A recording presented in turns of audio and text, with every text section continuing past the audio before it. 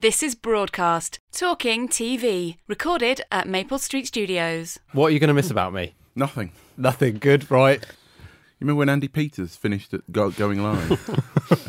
and he cried so hard that his snot came out of his mouth. Hello, I'm Jake Kanter, coming down the Talking TV slipway this week. ITV's factual vision takes shape at the Sheffield Doc Fest, and we put binge viewing in the spotlight.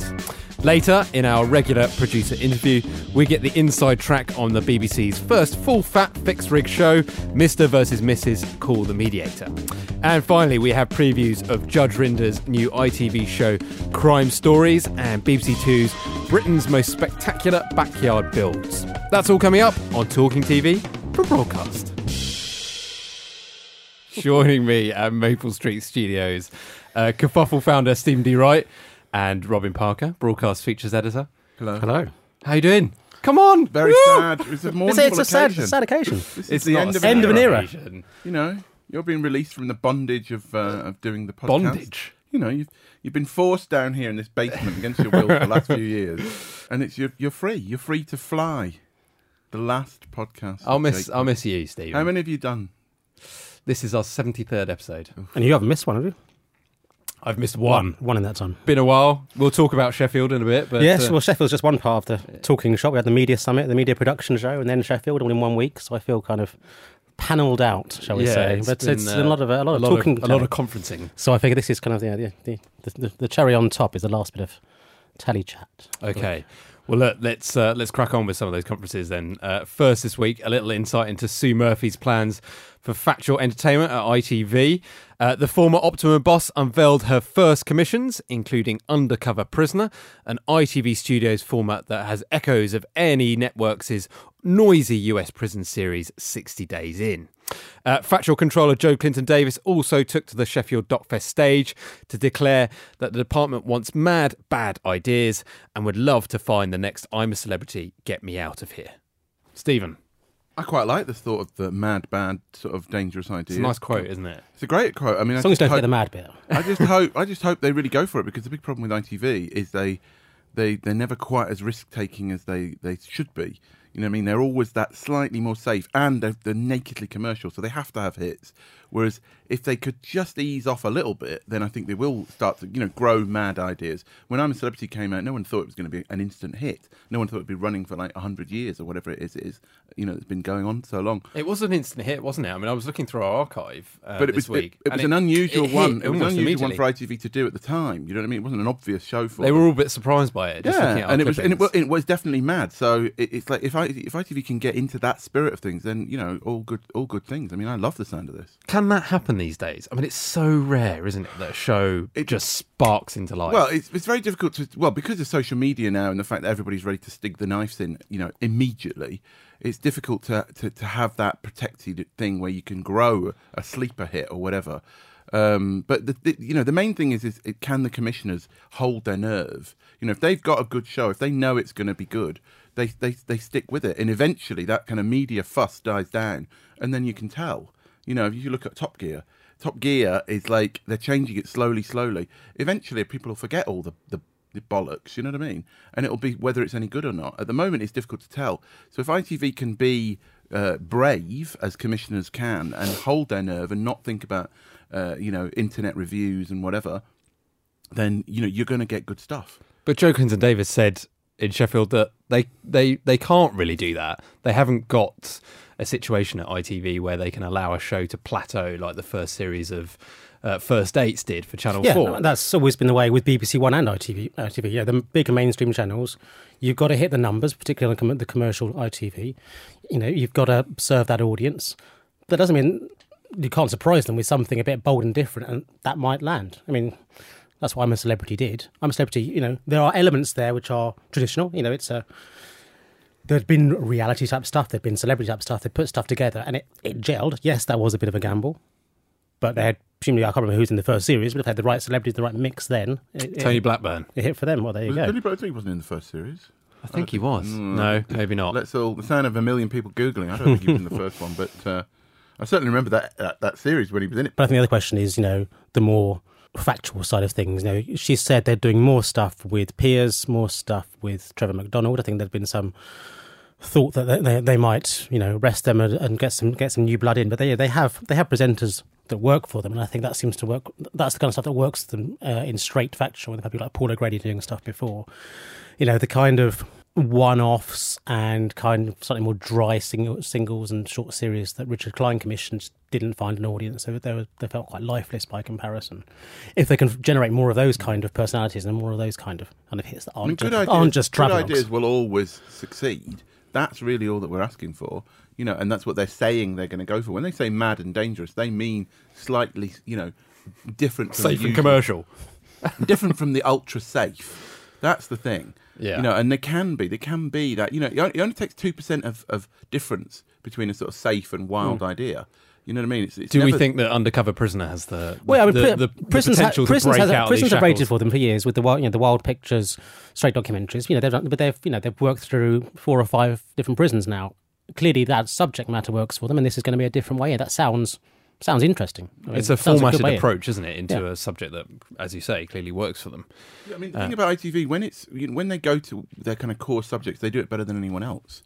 It's the same with all the channels. All the channels have got their niche, and when they do that stuff really well, it really works. So when ITV does very kind of pure tabloid, quite loud, quite sort of bullish ideas, they work brilliantly.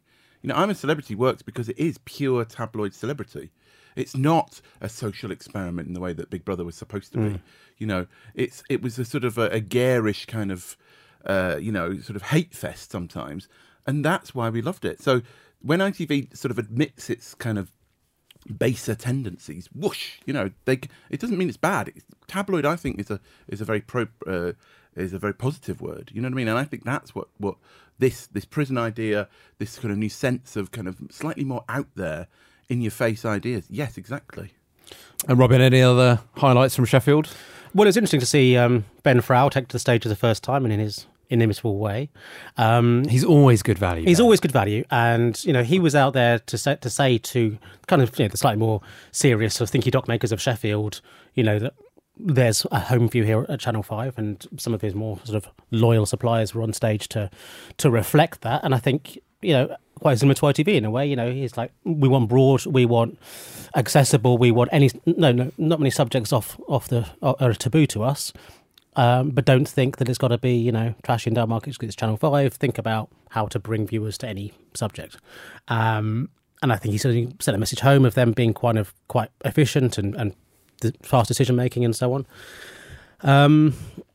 So that was good. And generally it was a very lively event, really popular. And people were, sellouts performances of documentaries, well attended panels, lots of stuff being discussed. Big names: Attenborough, Loach, Louis Theroux, Michael Moore, the big names were quite kind of drawing the crowds. Yeah. Factual's in a good place.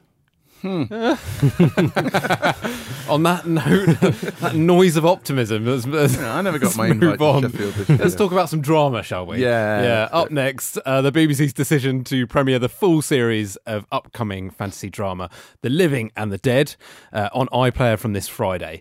It is the first time that the BBC has released a drama in this way, and follows Netflix publishing what it described as the binge scale. This showed that subscribers blast through horror shows and thrillers such as Hemlock Grove and The Killing, but prefer to savour more complex titles like House of Cards and Narcos. Do we recognise this? A little bit. I looked at the binge scale to work out where I was, and I realised I'd binged some of the things that you're not supposed to binge. You've just gone through them. I'd gone through them so much, so hungry was I for content.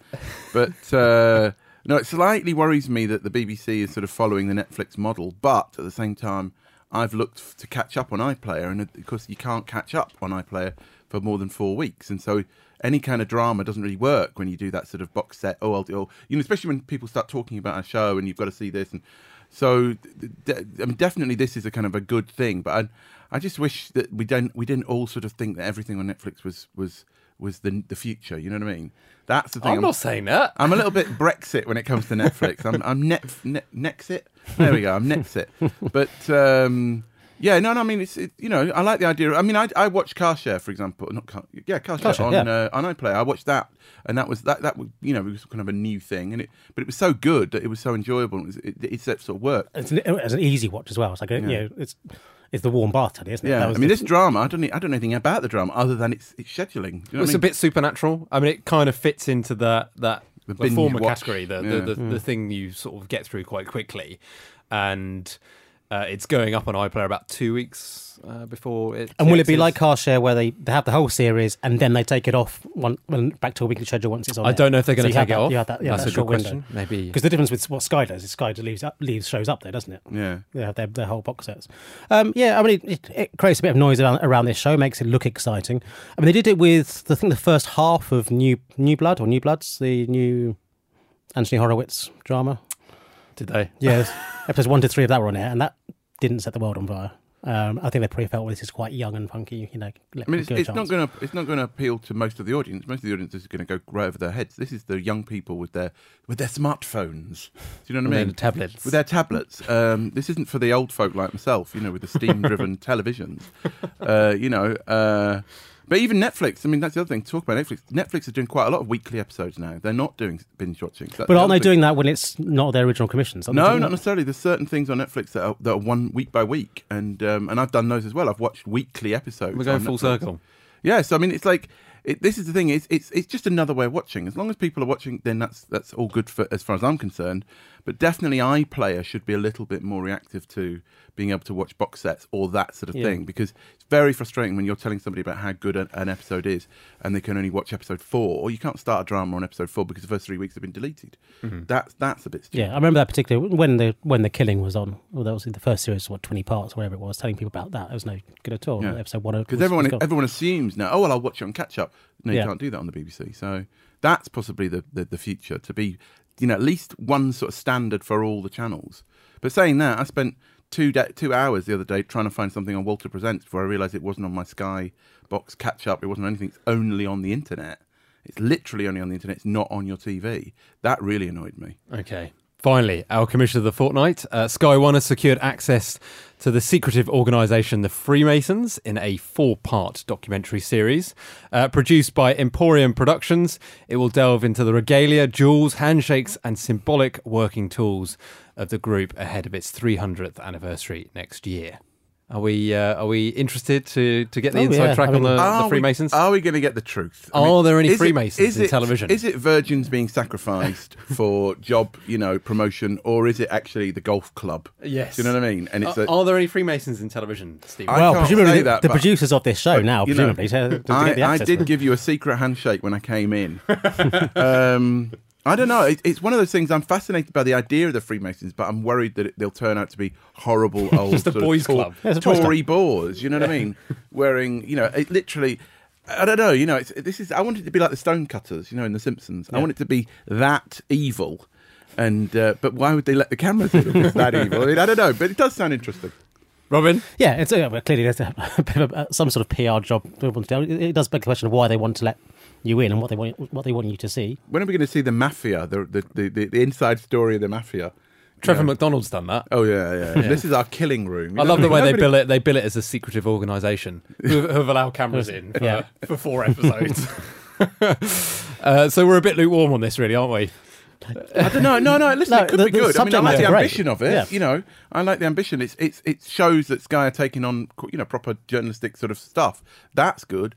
What we'll get, it's always the problem with these kind of shows. The sell is so great, and sometimes the content is a bit like it's been censored. That the lawyers have taken that bit out, and that's what I don't like about those sort of shows, because you do want exposés and investigative journalism, but it's so difficult to do it now. But of course, that's where the skill of the filmmaker comes in. And to draw parallels, the best kind of treatments of Scientology, who don't really allow the cameras in, is when it goes wrong and you've got people, John Sweeney screaming, bursting blood vessels, trying to get in, and now Louis Theroux tackling that as well in his own way, and going clear as well with the various sort of excommunicated members sort of dishing the dirt. If they can get access to people who've been booted out of the Freemasons who just can spill the secrets, then all the better. But it doesn't. It'd be interesting to see whether they do. Interesting. So that's your news for this week. Thanks to Robin and Stephen.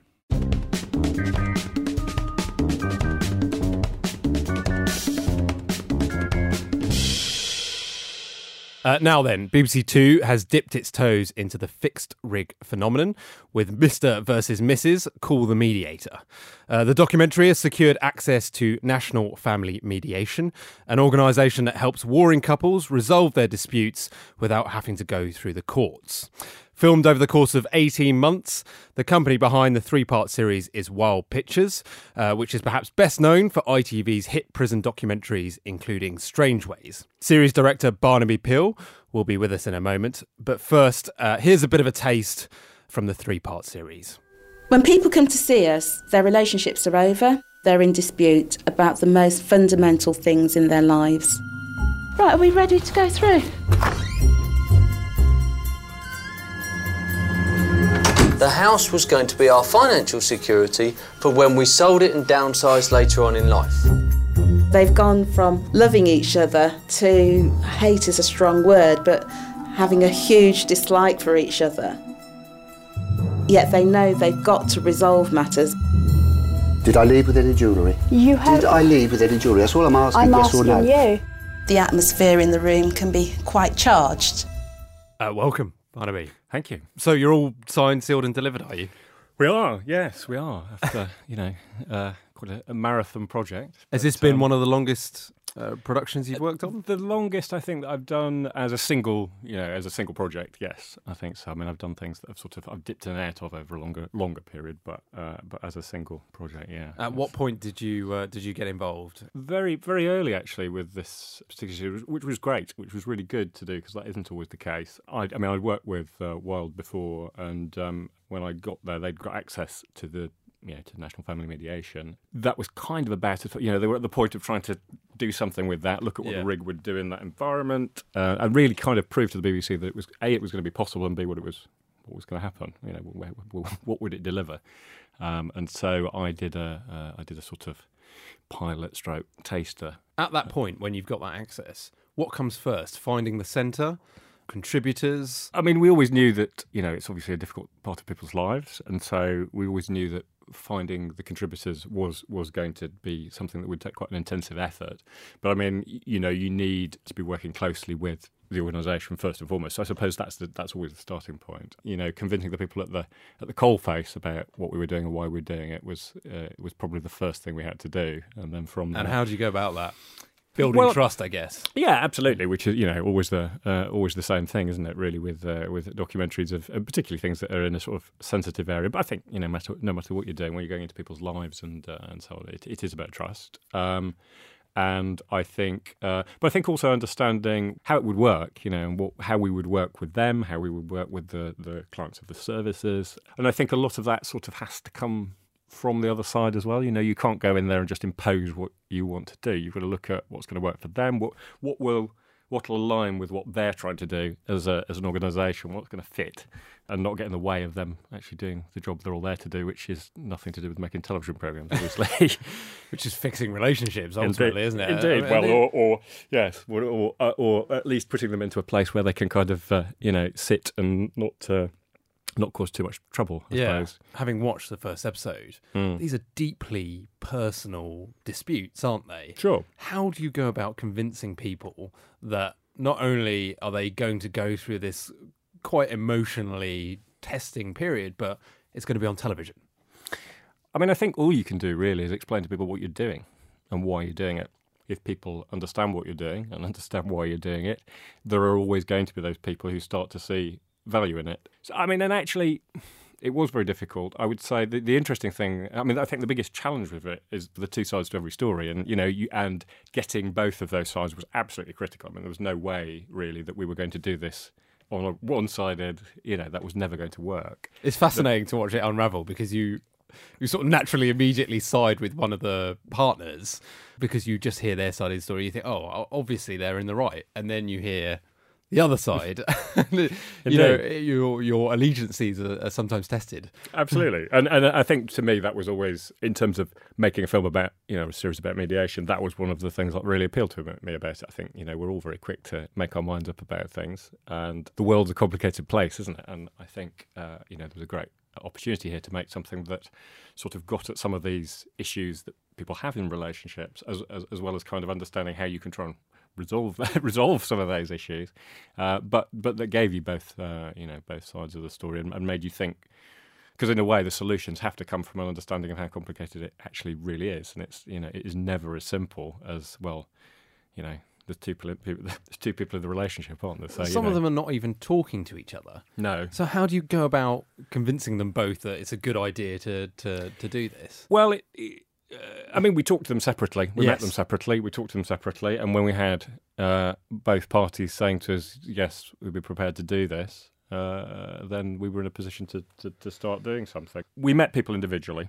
So we met people usually at a very early stage before they started mediation. That was the way we were trying to work. You had to work with them as individuals. Of course, they knew that we were also working with the other half as well, or former other half. But you had to look at things from their point of view and understand what they wanted from the process, and then start to do the same with the other side. And when we had two people, obviously, that were both happy to do that, then we were in a place to put people into the series. So tell us about the filming process. First time BBC's done proper fixed rig. You must have hours and hours of footage to get through. How do you work through that? It's a bit of a painstaking process. I mean, as a fixed rig compared with some of the other fixed rigs, we weren't a very big fixed rig. It's quite a limited, 4-camera setup, so it probably wasn't generating the volume material that some series do. But at the same time, these mediations go on for quite a long time, and I think one of the challenges for us was kind of trying to get to the heart of what was going on in those meetings without, there's not a lot of commentary in the series. We wanted people's stories to unfold within the meetings themselves, and that had to come from quite a lot of work to make the meetings make sense, and to kind of make sure you knew where you were in them, and to kind of understand what the argument was, what the point was, because people, there's all sorts of things come up. It can be quite complicated, as you can imagine. Things get shrouded in other disputes and other wrangles. There's all sorts of other things going on. Yeah, absolutely. And it's kind of picking out what the things are that sort of are really central matter. That are really central to the couple. So are you sitting in a room observing every meeting, or a member of your team? Yeah, we were a very small team. And logging, basically. So yeah, we're sort of sitting, watching it and making sense of it. So you'd have a sense of how each meeting had gone, and the mediator is very good at.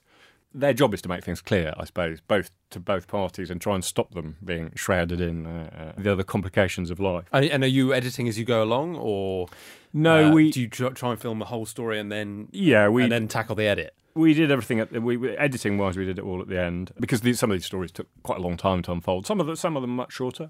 Some people aren't there for very long. They have a go and it doesn't quite work out, and so some were quicker. But a lot of them were over quite a long period of time. So yes, at the end of the process, then we'd sort of bring the whole thing together. One of the things that was really obvious to me at the start was that the meetings wouldn't make sense without a really clear sense of who people were and what they were bringing to it. One of the things that a mediator will say to you very early on when you turn up at mediation is that it isn't therapy, and so you're not encouraged to bring your baggage into the room. You can do. If you need to talk about stuff, but you can talk about whatever you want, as long as both people want to do that.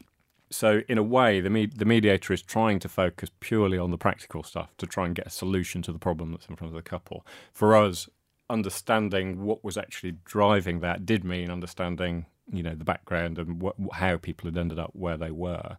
And so it was really obvious to me from the start that we were going to have to spend quite a lot of time with people sort of getting that understanding, and so that we would be able to sort of feed that into the process, so that you could sort of understand what was driving them in the negotiation, why they felt as they did. And you've got sort of 3 key stories in the first episode, haven't you? And is that the case for the other? All the episodes, two? They're all 3. There are 3 couples in each. And presumably you had many more going on. How did you hone in on those 3? We did. I think it was a question of, variety. We wanted to make sure. I think we've got quite a diverse range of issues that people bring in across the series, which is good. That was one of the things that we obviously wanted to be able to do. Some people's mediations were more clear than others. So the ones that really have ended up in the series, I suppose, are the ones that are capable of telling you something, and where you've really, you've ideally, you've been able to follow them through to some sort of conclusion. And it goes out next week. Mm-hmm. Do you think you've got the recipe to do more if it works? Yes, I think so. I think the thing that's really interesting about it is that on the face of it, it's weirdly limiting. The entire thing is weirdly limiting. So you've got a room, usually white or beige. It's usually quite small. It's got 3 chairs in it. It's got a flip chart in it. It's got a box of tissues in it. And that's kind of it. And then these people go in and, they're not very happy and they talk about the problems they've got and then they come out again. And you kind of think, well, how long does that sustain for? Do you know what I mean? How I mean, that was one of my questions starting the series. How long can we spend in this room, with these people? But I think the thing that's really striking is that because the issues are they're universal, but at the same time they're unique to everybody. Everybody's situation is different, and so that was the thing that really struck straight away. Everybody you met had a tale to tell about what was going on their life. Most of which you could relate to, of course, because they're all problems they're all problems we've all had, or know people that have had. So yes, I do think it became very clear that it was. There was a lot there in terms of what we were trying to do in the series, and there would be no repetition. Let's say if you went back, and there are plenty more discussions that we haven't seen and haven't recorded. Well, all the best for the series. I hope it goes well. Mr. versus Mrs. Call the Mediator gets underway on the 21st of June at 9 p.m. on BBC Two. And news just in: Tony Blackburn was on the first series of I'm a Celebrity. Although he's no longer on our airwaves, so maybe we should move on swiftly. Previews time now. Back with me on the Talking TV sofa are Robin Parker and Stephen D. Wright. Our first preview is BBC Two's Britain's Most Spectacular Backyard Builds. RDF Television's one-off format features Sarah Cox and Piers Taylor challenging 3 inventors to create something with $2,500. In this clip, Sarah heads to the seaside to meet inventors Nick and Carolyn. Their grand plan is to construct a carousel, but with an extra special function. It dispenses sweets as you ride. And it's for one very important client, their granddaughter India. Initially, I gave a little bit of paper to India, my granddaughter, and I said, I want you to draw what you would like me to invent. And she drew some candy canes and a little load of cogs, and she says, there you go, I want a sweet-making machine. And I thought, what a good idea. When I grow up, I really want to be an inventor like Bumper. So did this make you want to be an inventor when you grow up? I thought it was fun, a nice sort of celebration of kind of the amateur boffins. They had a few issues I had with it. One was, it was pretty obvious in this who was going to win from the start. There was this couple who were clearly a lot better than the others and a lot more organised. The format points, although it's sort of filmed all over the country, were beat for beat your bake-offs and their various spin-offs, right down to the little kind of graphic showing what they're going to make, and then the little discussion point between the 2 presenters at the end where they say whether they've got a winner.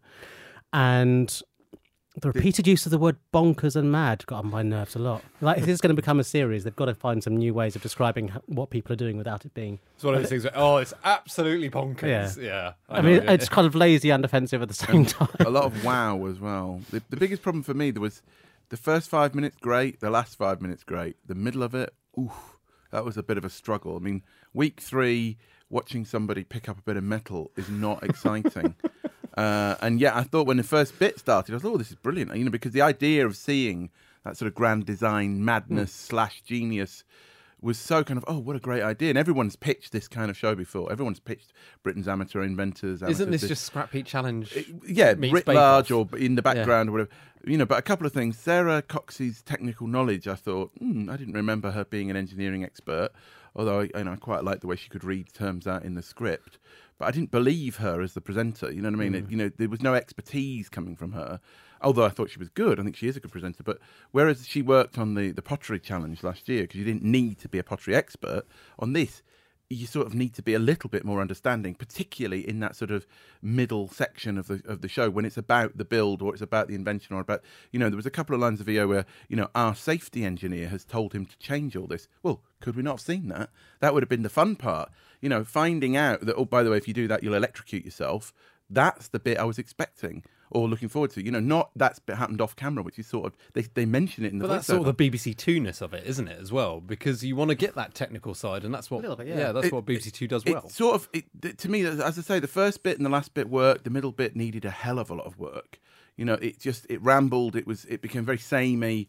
Certain builds didn't necessarily progress. That's where I started to look out the window. Padded out by some of the other inventions. They tried to draw some parallels between, the ones in the competition and some other bonkers things that were being made. I quite like the VTs of people, building planes in their back garden. That stuff I could have done with more. But less of the kind of competition aspect. It was difficult. The competition actually is the thing that really didn't work. Yeah. The competition felt like an extra layer they'd added on. Whereas if it had been a pure documentary, Britain's nutters making stuff, who could be geniuses or who might not be, brilliant. I'd love to know a bit more about that marriage. But it's all got to be their relationship. Yeah. You know what I mean? But it's all got to be a challenge. It's all got to be a challenge now, isn't it? It's all got to be the Great British whatever. Yeah. So as a pilot, has this got more life in it? Well, I enjoyed it. I enjoyed it, and I watched it to the end, and I think there's something in there that needs smoothing out. Yeah, it needs to be improved, and that's the whole point of an on-air pilot. Yeah. There was good bits in it, but there was a fair few bits that needed sort of, tinkering with, to use mechanical expression. It might need a better title as well. I mean, it's quite a cumbersome title. Yeah, I'll try and repeat it again, shall I? Britain's Most Spectacular Backyard Bills airs on the 21st of June at 8 p.m. on BBC Two. Next up is new ITV daytime series Judge Rinder's Crime Stories. Criminal barrister Robert Rinder unpicks real-life cases using witness accounts, CCTV footage and news reports. In this case, Laura's friends and a psychiatrist describe how she changed after she started a relationship with Jordan. As Jordan and Laura's relationship developed, those closest to her noticed a shift in her personality. We would have long conversations, and I noticed that they were cutting down, so sometimes she wouldn't answer the phone, so I thought she was mad at me. It came to the point where she's just texted me saying, Jordan doesn't want me to speak to you anymore. I've replied to her a few times, asking her why, questions, but nothing after that. But there were even more worrying signs that Laura was changing. About 6 months in, that's when I noticed he was controlling her a lot, where he was telling her what she could wear, where she could go, what she could spend her money on. Early on in the relationship, Laura started to change the things that she wore. She wore less revealing clothes, and it seems that this is because Jordan was starting to control the way that she dressed. And that's a really early sign of somebody with control issues. So, Stephen, I know you want to start. This is utterly harrowing. I found this quite a disturbing watch, actually. The first story, the show has two stories. Really unsettling. Was really quite gruesome and hardcore, and it felt exploitative. Emotionally, you see these people's pain in quite a dramatic way. And then the sort of second story was very sort of horrifying in its sort of violence. But what surprised me was that Judge Rinder didn't actually do anything. There was no analysis from him. There was just he was topping-tailing the show. There was no expertise, legal expertise. There was no discussion of what prisoners do when they're charged, etc. Or it felt a strange show, because I thought he was going to analyse these cases that were going to be particularly significant for certain reasons, whereas it felt like they just picked a random murder that is very gruesome. I mean, tonally, it doesn't feel daytime to me. It felt like this should not be on a daytime. Well, I was kind of like, wow. The first bit was really quite hard to watch, and yes, it's interesting. Yes, it's a good sort of. It looks good. It made it well, etc. But tonally, there was it threw me a little bit, and I was very disappointed. I never got his barrister's expertise as a criminal barrister. I was expecting him to show for us, the kind of non-legal audience, quite a lot of insight into the way it would work in a court or how people do things, etc. And it just felt like he was reading a script. So I felt a bit disappointed by that. But tonally, hardcore. It felt to me like watching Alfred Hitchcock or Rod Serling introduce like an old sort of twisted tale. Yeah. Well, a lot of that background music and the music was constant. I mean, it was like, the voiceover is very dramatic. This girl's been murdered, because you can tell everyone's upset about it, but you don't really need the icing on the cake of horror style effects, etc. I mean, that's the thing. And the reconstructions. The reconstruction. I mean, it's always a fine line. It's that Crime Watch thing of don't go to bed scared. But I was watching this in the middle of the afternoon. I was shitting myself. It's hot. So, but is it not? It was deeply unsettling. Is it for daytime TV? Is it not the equivalent of reading, the horror stories in Take a Break magazine or whatever? Is it? Is it not? Does it not fit into that kind of tabloid TV? It's going to cause grannies and the unemployed. I don't know, because when you see the CCTV footage of the killer, and I know you don't see anything that is, bordering on violent, but. It's sinister. It's just got that. There's minor chords. And the second attack was the acid attack, and it's just.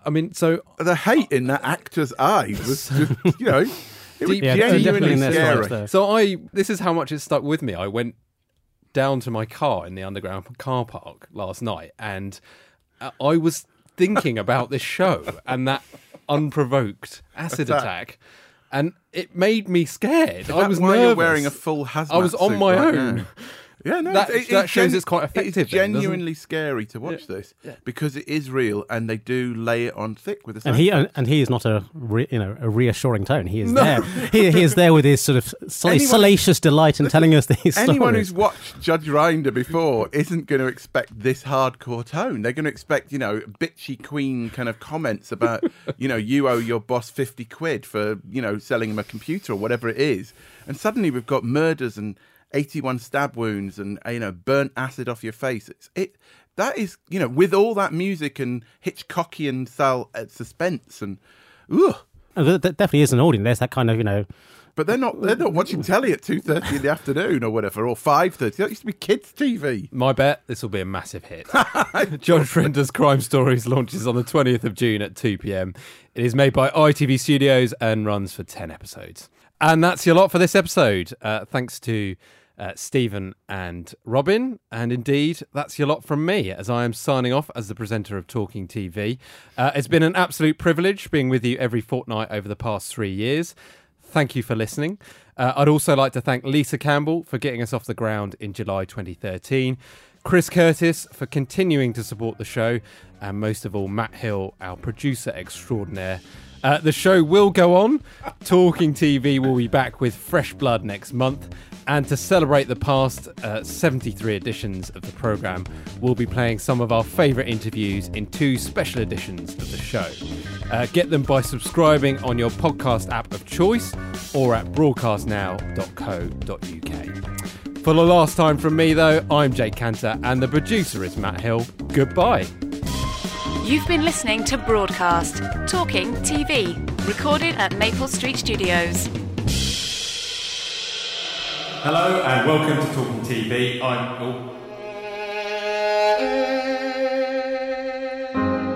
Hello and a warm welcome to the very first Broadcast podcast. I'm Jake Kanter. Once we're in full swing, we'll be here every fortnight. Now then, are we all good? Now then. Grimsby. I don't even know if I'm pronouncing that correctly, to be honest.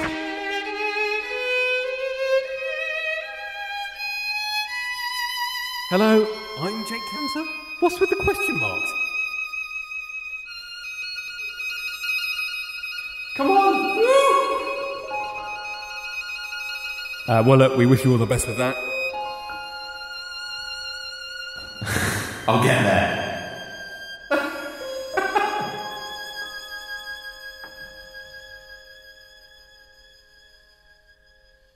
Do you want to go from the start?